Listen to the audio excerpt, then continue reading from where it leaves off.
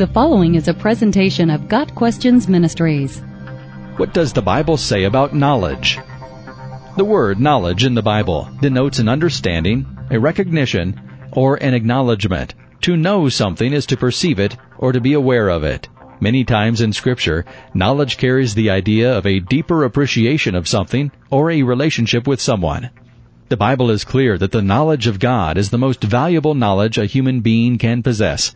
But it is also clear that simply being aware of God's existence is not sufficient. The knowledge of God must encompass the deep appreciation for and relationship with Him. We know from Scripture that knowledge is a gift from God. Proverbs 2 verse 6 tells us that the Lord gives wisdom, which comes from His own mouth, the Word of God, and that the wisdom of God results in knowledge and understanding. James adds that those who lack wisdom have only to ask for it, and God will give it abundantly and generously.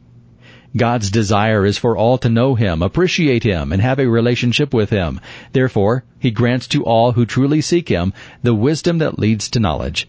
Further, because knowledge is God's to give, those who reverence Him will receive it. The fear of the Lord is the beginning of knowledge. Proverbs 1 verse 7.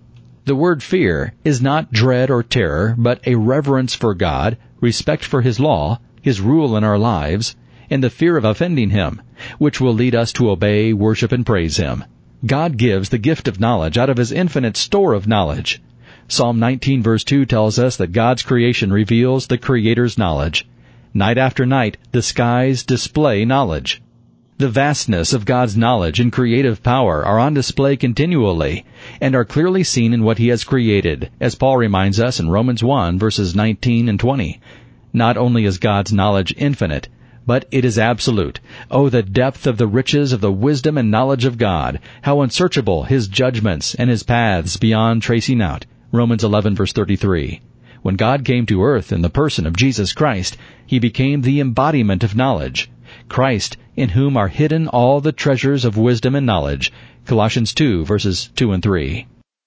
Human knowledge, apart from God, is flawed. The Bible also refers to it as worthless, because it isn't tempered by love. 1 Corinthians 13 verse 2. The knowledge man possesses tends to make one proud.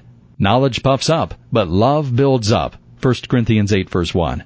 Therefore, the pursuit of knowledge for its own sake, without seeking God, is foolishness. Then I applied myself to the understanding of wisdom, but I learned that this, too, is a chasing after the wind. For with much wisdom comes much sorrow. The more knowledge, the more grief. Ecclesiastes 1 verses 17 and 18. Worldly knowledge is a false knowledge which is opposed to the truth, and Paul urges us to turn away from godless chatter and the opposing ideas of what is falsely called knowledge, which some have professed, and in so doing have wandered from the faith. 1 Timothy 6 verses 20 and 21. Human knowledge is opposed to God's knowledge, and therefore is no knowledge at all. Rather, it is foolishness. For the Christian, knowledge implies a relationship. For example, when the Bible says that Adam knew Eve, his wife, Genesis 4 verse 1, it means that he had a physical union with her. Spiritual relationships are also described this way. Jesus used the word know to refer to His saving relationship with those who follow Him.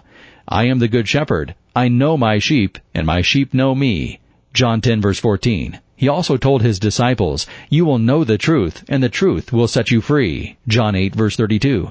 By contrast, Jesus said to the unbelieving Jews, you do not know my Father. Verse 55.